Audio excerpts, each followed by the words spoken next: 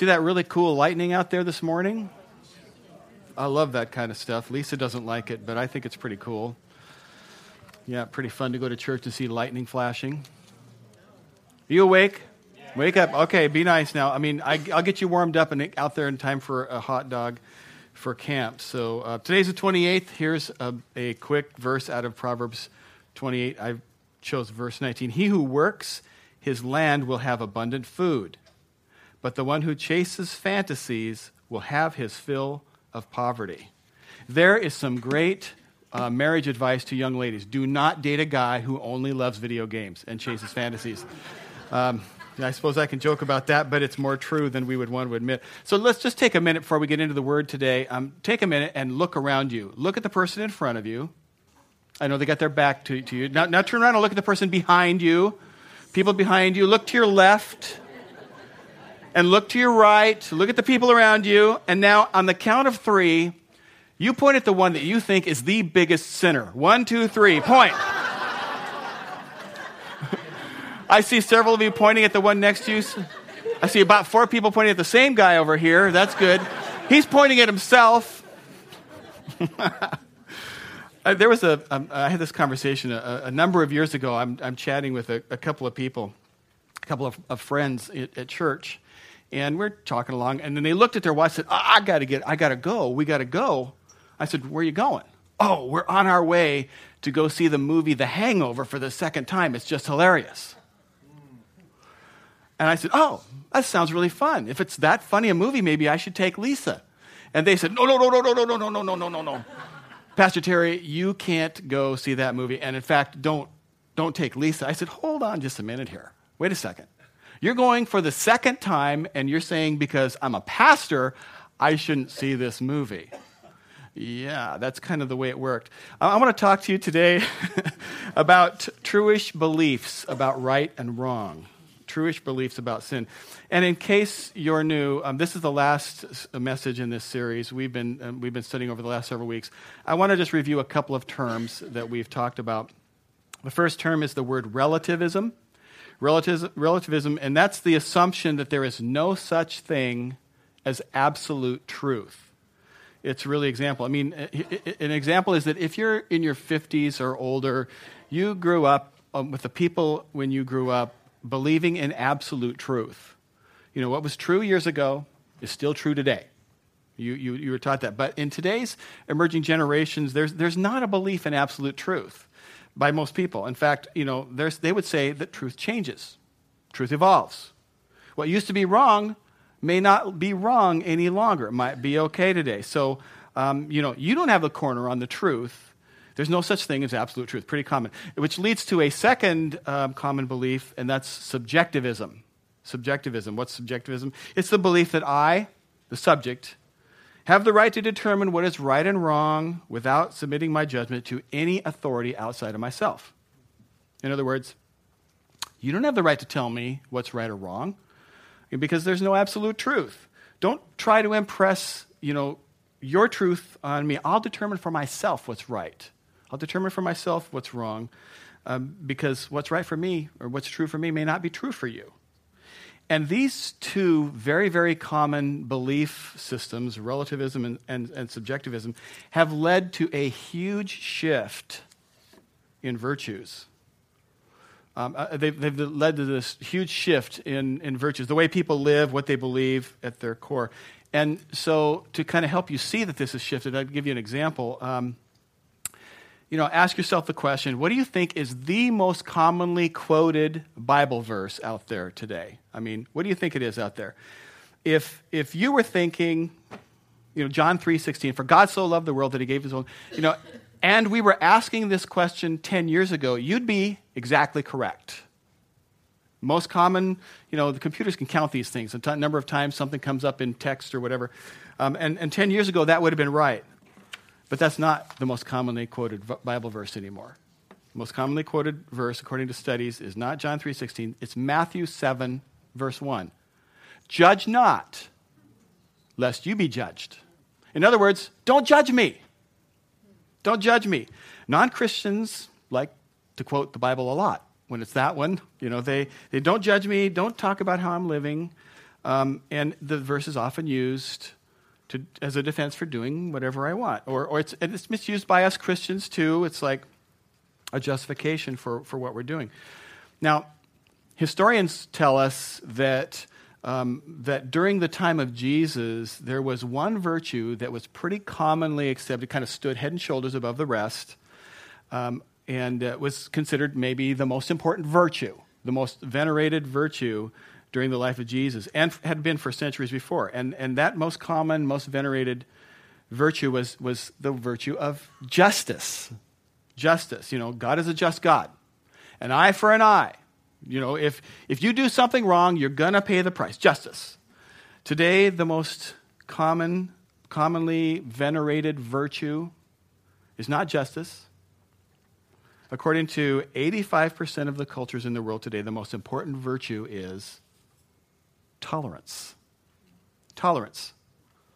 Now, if you're my age or older, when you hear the word tolerance, you think you're putting up with someone. Especially putting up with me. Or putting up with something that you really don't like. That's what you mean by tolerance. For example, if Eric decides to come back and to try to start a fad about wearing mullets again, I won't like it, but I will tolerate you because I love you, okay? So if you want to have a mullet, thank God you're not. I'm so glad. Or another example is that if you like cats, you don't like my cat jokes, but you tolerate my cat jokes. So every once in a while, I'll say something nice about cats. Like, for example, I'm kind of starting to like cats a little bit. I just can't eat in a whole one by myself. So you tolerate my cat jokes. You may not like them, but you tolerate them. Now, if you to look up what the word tolerance actually means, you'd see several explanations for what the word tolerance means. When I think of tolerance, one of the first things I think of is about a hot rod. I'll come back to a hot rod in a minute, but it's a willingness to vary from a standard. Tolerance. It's the ability to absorb a toxin. Tolerance. The ability to take something in you that's poisonous is tolerance. It's the acceptance of a transplant without rejecting. It's allowing some foreign object into your body and your body accepting it. It's a permissive attitude towards beliefs and practices. If you're a hot rodder, a tolerance means you get those parts so close to each other, just close enough to work well without destroying them to each other. And today's newest definition of tolerance, all beliefs, all values, all lifestyles are equal. That's what tolerance means today, and that's what tolerance is embraced by 85% of the cultures on our planet. It doesn't matter what you believe, what you do, or how you live. As long as you don't hurt anyone, you can do whatever you want. Don't judge me, I won't judge you. There's no truth anyway, so you can't tell me what's right or wrong. I'll make my own determination. Therefore, I can do whatever I want. Let's tolerate whatever beliefs and lifestyle everyone has, because they're absolutely equal. That's a philosophy that is gaining momentum and impacting us in the news every day. Tolerance. And, we saw that this week. We saw that this week in decisions that came down from the highest levels of our own government. Next week, I'm going to start a new series that I've had planned and actually been working on for quite a long time, number of months. And I'm going to talk about, we're going to start examining the concepts of what do we do when life isn't fair?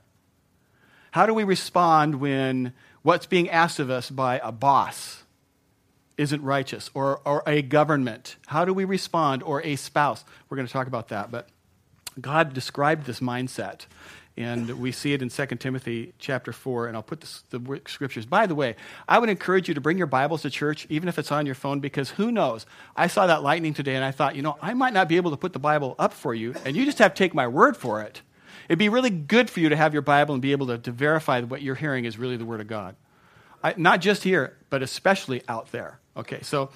Okay, 2 Timothy 4, starting in verse 3, when Paul, he's talking to Timothy, he says, For the time will come when men will not put up with sound doctrine.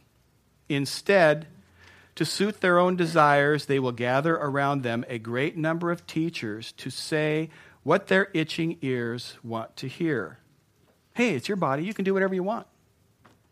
It's your life. Don't let anybody tell you, how to live it. Maybe it's wrong to them, but it's not wrong to you. The bottom line, anyway, is that you're happy. God wants you happy, so you should be able to do whatever makes you happy. Itch, itch, itch, scratch, scratch, scratch. Okay, verse 4.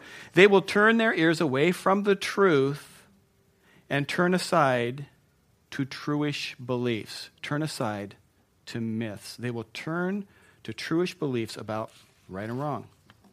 And I want to show you 3 very prevalent truish beliefs about right and wrong. And if you're taking notes, the first one is very common. People believe this statement. 1, I'm not a bad person. I'm not an axe murderer. I'm not nearly as bad as a lot of people. I'm just not a bad person. And to justify my truish belief that I'm not a bad person, I've got 2 tools to help me with that. And here are the 2 tools. One is the tool of comparison. And the second one is the tool of, we'll call it repackaging. Comparison. I don't cuss as much as you. I do every now and then if I hit my thumb with a hammer or if the officer pulls me over or if I slice the golf ball, but not like you, I mean, you do it all the time. I'm just not a bad person. Or, when I compare myself, there's always somebody that looks worse than me. So I'm just not that bad of a person. I look around, there are a lot of people that are a lot worse than me. And by the way, that's how we started. I saw you pointing at each other, those other sinners that are so worse than you. And then the second way is repackaging. Repackaging. And anything that another way that I can justify what really is sinful behavior is I can repackage sin. I can kind of soften the words of how I describe it and makes them sound so much better. For example, I won't call it pornography, I'll call it adult entertainment, because after all, that's what adults do to entertain themselves, right? It's adult entertainment. It's that. Or I won't say I lied. It was just kind of a fib. It was just kind of an omission. Maybe I exaggerated a little bit. Don't say I committed adultery. Come on, I'm a guy. And I just was kind of fooling around, having a little fun on the side. Or don't call it premarital sex. You know how much we love each other? Everybody does this. I'm not a bad person. I'm not doing anything else that anybody else is doing. Truish belief. I'm not a bad person. The second truish belief about right and wrong is born from that statement that there is no such thing as absolute truth. And since there's no absolute truth, number 2, you have no right to tell me how to live. Who are you to judge me? It's my life. I can do whatever I want. And don't get yourself into my business. It's none of your business. Don't tell me it's wrong because you have no right to do that. And besides, if it's wrong, God's going to forgive me anyway, right? We have this deal. God loves me. He sends me. He's going to send me to heaven, and it's going to work out fine. So I can do whatever I really want. It's really not that big of an issue. And when you take the truish belief number 1, and add to it truish belief number 2, you get truish conclusion number 3. And I want to show you how dangerous those beliefs lead to a very, very profoundly dangerous conclusion. So belief 1, I'm not a bad person, and 2, you have no right to tell me how to live. And the conclusion is number 3, I can justify doing anything that I want to do, which is exactly where tons of people are living today. I'm not a bad person. You can't tell me, therefore I can pretty much justify doing whatever I want to do. And, you've probably seen a bazillion examples of this going on, dating. I know they used to say we shouldn't live together before marriage, but everybody's doing it. You can't tell me what's right or wrong. And, we're going to get married anyway, and we're married in our hearts. We're married in our hearts, so we're moving in together. I know it's just a piece of paper. It's just a piece of paper. Don't tell me how to live. Or maybe you're already married. You've been married for 18 years, and you got 3 kids, and you're saying, well, you're just not making me happy. I know we promised before God But, for better or for worse. But let's be real. I've gotten better and you've gotten worse. You're not making me happy. And since God wants me happy and you're not making me happy, I can justify doing something that otherwise would be wrong. And in the name of happiness, because I'm not a bad person, and who are you to tell me I can do whatever I want? Or it could be styles. If you look sometimes at the clothing styles today, and mom's saying, well, honey, you should dress more modestly. Yeah, but mom, this is its style. But honey, you kind of look like a hooker. Well, I don't care if I look like a hooker. This is the style, and it's more important to me to be in style. Why? Because one, I'm not a bad person. Two, and who are you to tell me what's right or wrong? Therefore, the dangerous conclusion is I can do whatever I want. Now, for those of you who are listening to this and you're not Christians, I really have very little to say to you about how you live. Really. I really don't, because if you don't believe in God and if you don't believe in heaven and hell, and if you really don't believe that how your beliefs and actions on this earth affect your forever, then this is not meant to be said. You really might as well just do whatever you feel like doing because it doesn't make any eternal difference anyway. But for those who I want to lovingly challenge are those of us who call ourselves Christians. And we actually believe that our actions and beliefs determine our eternal destiny. And we're basically saying, well, God, I know what you say, but I'm still going to do what I want, whatever it is. And there's a generation of so-called Christians that have that mindset. By the way, when I say there's a generation, I'm not talking about 20-somethings or 30-somethings or 40-somethings. I'm saying a generation that's alive today. Me included, us. They have that mindset. In the very first week of our series, we read in Romans chapter 1 where it says that the people exchanged the truth of God for a lie. You might remember that. And I was revisiting Romans 1 in my study for this, and there's a really common mindset in today's generation, and the verses in that passage really capture it. And I want to say this to you, that I spent some significant time in prayer in my study trying to decide whether to share this passage. Not that I would ever shield from you the Word of God, but these are very, very direct words. And we have a tendency to read these words and think completely that it applies to other people. But these are serious words. This is Romans 1, starting in verse 28. And I'm going to give it to you from the New King James Version, which is the version I trust the most. But a couple of times I'm going to jump over to another version for clarity purposes, and I'll tell you when I'm doing that. Verse 28, and even as they did not like to retain God in their knowledge, God gave them over to a debased mind to do those things which are not fitting. I want to read that same verse in the NIV. It says, furthermore, since they didn't think it worthwhile to retain the knowledge of God, he gave them over to a depraved mind to do what ought not to be done. He said, okay, fine. This is what you really want. This is who you really choose to be. Fine. I don't want you there. This is not my heart for you. This is not what's going to lead you to life. This is not what's going to bless you. But this is your choosing, and okay. If you want to be depraved, in your mind. And then he goes on and he says, okay, verse 29, being filled with all unrighteousness, sexual immorality, wickedness, covetousness, maliciousness, how true this is, full of envy, murder, strife, deceit, evil-mindedness.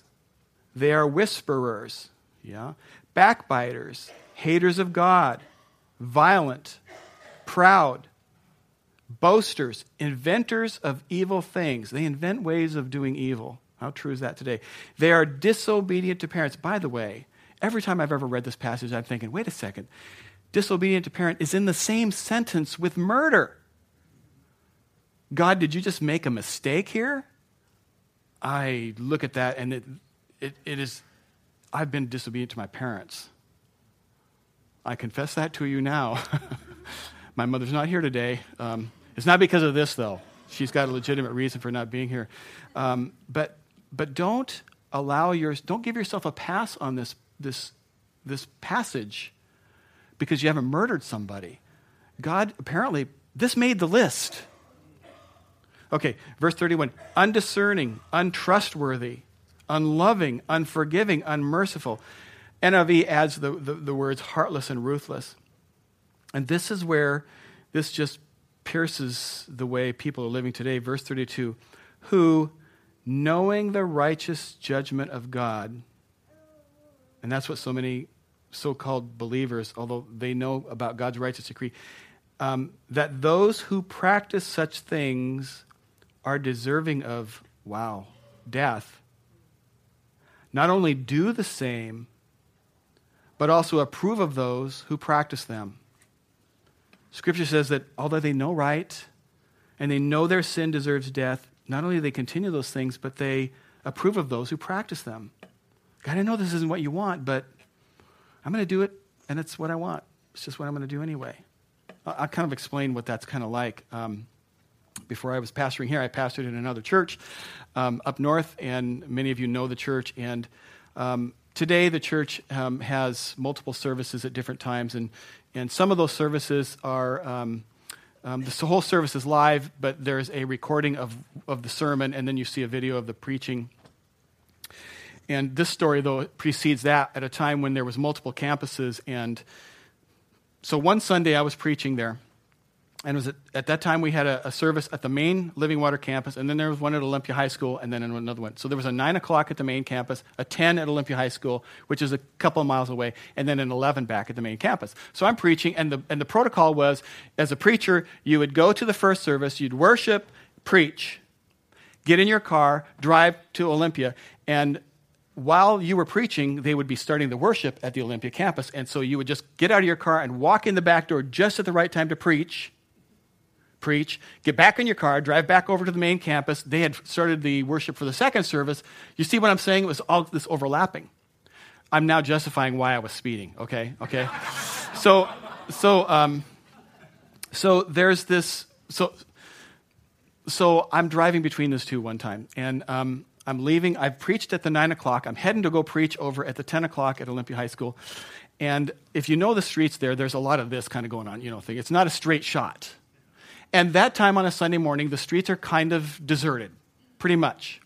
And I got into this bad habit of going a little faster than I should and cutting some corners. Don't look so righteous at me. Okay. So I'm doing what I shouldn't ought to do, and I'm hopping in my car, and I'm thinking, I'm on a mission for God. And so I'm cutting this corner, and I cut this corner, going too fast.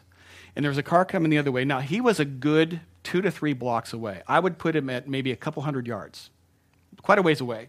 This is a 25 zone. I'm probably doing 35, and I've cut across the opposite lane. It wasn't overtly dangerous. It was just regular dangerous, okay? It wasn't bad. But the guy coming the other way took exception. And now so now we're head-to-head going maybe 30 miles an hour. And instead of just ignoring it, he didn't like it, and he showed me he didn't like it by swerving into my lane and back 2 times. And then I see his hand come out and start doing something not this. Okay? And I'm thinking, okay, I violated your lane. You're right, I was wrong to do it, but it made me angry. But I'm trying to be a pastor, and I'm trying to do the right thing. And as we get closer, his hand, what it was, you know what it was, okay? But as we get close and we pass, he's looking at me and I'm looking at him. You go to Living Water. He recognized me and I recognized him. This guy flipped the pastor, the bird.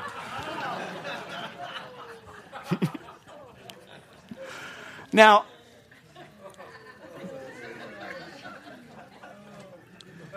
not that I was doing things right.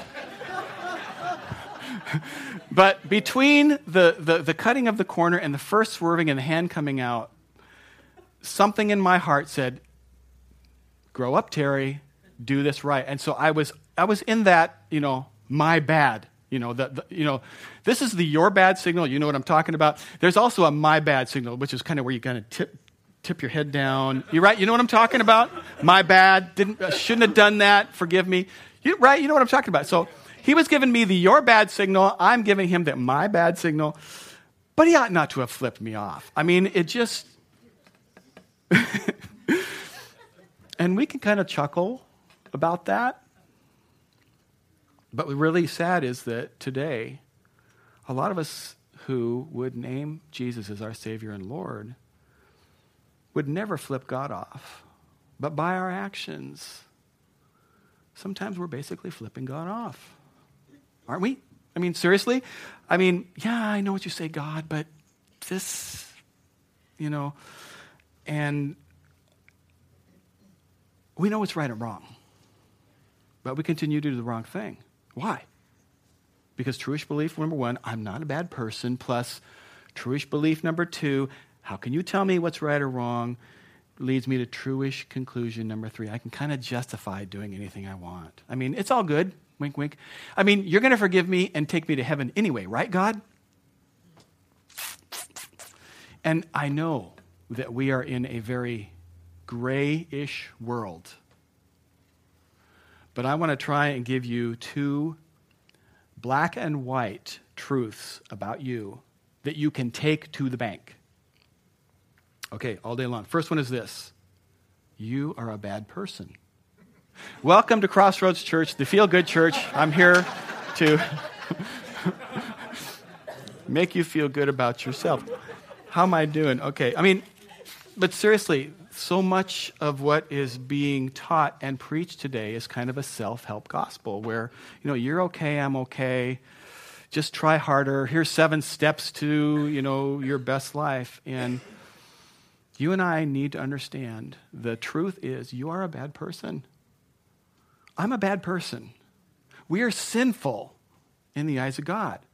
1 John is really clear about this. It says in chapter 1, verse 8, the scripture says, if we say that we have no sin, if we claim to be without sin, if we say we are a good person, then we're living with this truish belief. And verse goes on, it says, we deceive ourselves and the truth is not in us.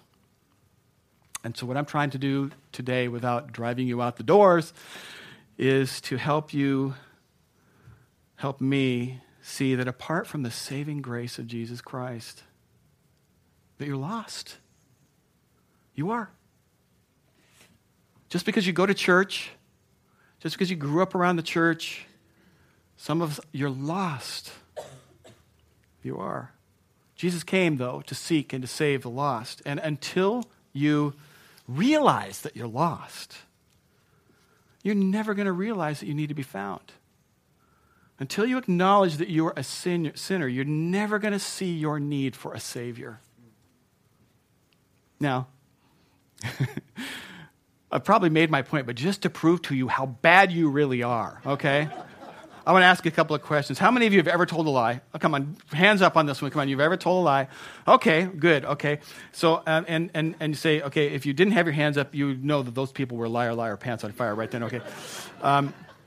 How many of you have ever stolen something? Come on, just put your hands up. I mean, come on, you never stole. I mean, those of you who are not tithers, go ahead and put your hands up too, because you're stealing from God. That's what Scripture says, week after week, stealing from God. How many of you ever had a lustful thought? Put your hands up. I'm putting my hand down. I've never had a lustful thought. I'm a man of God. I don't do those. Okay, fine.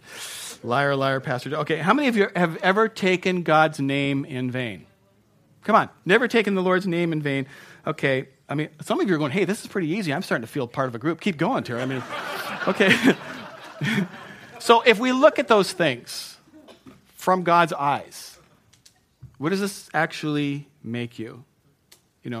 If you've said you've told a lie, that makes you a liar, right? Okay. If you've stolen something in God's eyes, that makes you a thief, right? Okay. If you've had a lustful thought, Jesus said that that's the same as committing adultery. So if you've had a lustful thought, you're an adulterer, okay?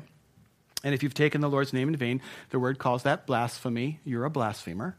Okay, so when we say, I'm not a bad person, not a bad person. God would actually say, well, from my viewpoint, you are a lying, thieving, adultering blasphemer.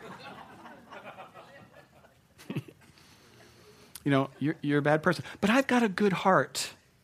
No, you really don't. You don't. Scripture says your heart is deceitful above all things. Jeremiah, it says desperately wicked. Look it up. Jeremiah 17. And that word for wicked really means incurably sick. Apart from God, we're nothing. Oh, but I do good works, when I go shopping at Christmas and the Santa Claus with the kettle and the bell, I put money in there, and I'm a greeter at the church, and, not that our ushers are sinners. I don't want to say that anything. I do good things, but here's the deal. All of our righteousness added up together in the eyes of God. Here's what Scripture says, and this is point blank. Isaiah 64:6 says this. All of us have become like one who is unclean, and all our righteous acts are like filthy rags. The Bible says they're like filthy rags. Now, many of you probably know what the literal translation of filthy rags is. It's the rags that women would use during their menstrual cycle. Now, Bible translator didn't want you to go, ooh. I want you to go, ooh, ooh. Because that's what it is. That's what our best acts amount to in the Lord's mind. Ooh. We're bad people. I'm a bad person. You're a bad person. Black and white truth number 1, you're a bad person. Black and white truth number 2, you can find forgiveness and healing through Christ. You can. Today, I promise you, you can be different through Christ. Scripture says in 1 John 1:9, it says, if we confess our sins, he's faithful and just to forgive us our sins and to cleanse us from all unrighteousness. He'll purify us from all unrighteousness. If you go before God today, he'll cleanse you, he'll forgive you, he'll purify you from all unrighteousness. Which leads us to a true and honest confession before God. And 2 Corinthians 7:10 says, godly sorrow brings repentance. It's this deep agony that just says, I really am sorry for what I've done to hurt you. Godly sorrow brings repentance that leads to salvation and leaves no regret. Scripture says no regret. I love that. But worldly sorrow brings death.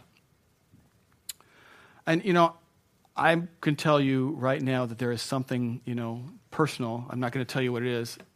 Something that I know displeases God about me. And this is one thing, and if I told you what it was, you'd, say, hey, that's no big deal. A lot of people do that, but you just don't understand. For me, the closer that I get to God, the more clear it is to me that it just grieves his spirit to see me hurt my future and my life by doing and believing. And I want Jesus' help to just kind of squash that thing that's going on. And because there's this godly sorrow in me that just says, ick. And, I even found myself apologizing to some family members for this recently, and they were all very patient and loving with me. But they also understood I had to do that to get on top of this thing. But what I don't see in our culture today is godly sorrow. It's more this, I hope I don't get caught. I know you forgive me, God, but I'm going to do it, and maybe because you're going to forgive me, I'm going to go ahead and do this. It's not godly sorrow. It's because godly sorrow actually leads to repentance. What's repentance? I'm lost in this low sin. Repentance actually means to turn the other direction. It's a reversal of decision, what it literally means, a reversal of decision. We turn from a lower approach to sin to a higher ways of God. I'm turning away from my sin. That's what repentance is. And God's going to heal me. I'm turning away from my sin, and God is going to forgive me. And it's going to be just as if I've never sinned. He forgets it. God forgets it. That's what repentance is. 2 Corinthians 5:17 says, therefore, if anyone is in Christ, he's a new creation. The old is gone, the new has come. And Scripture is, the word that the Scripture is using there is the Greek word for new, for fresh creation. Behold, all this old is gone, the new is there. I don't have to live in sin anymore because I can overcome it. I can overcome it by my own strength, by his power. He forgives me. This isn't an example of, hey God, we're just buddies, right? I mean, I'm still doing what I want to do. That's not what this is. This is, God, I'm growing close to you, and God, you're pure, and you're holy, and you're righteous, and you're loving, and you're right, and you're true. You're true. God, you are truth.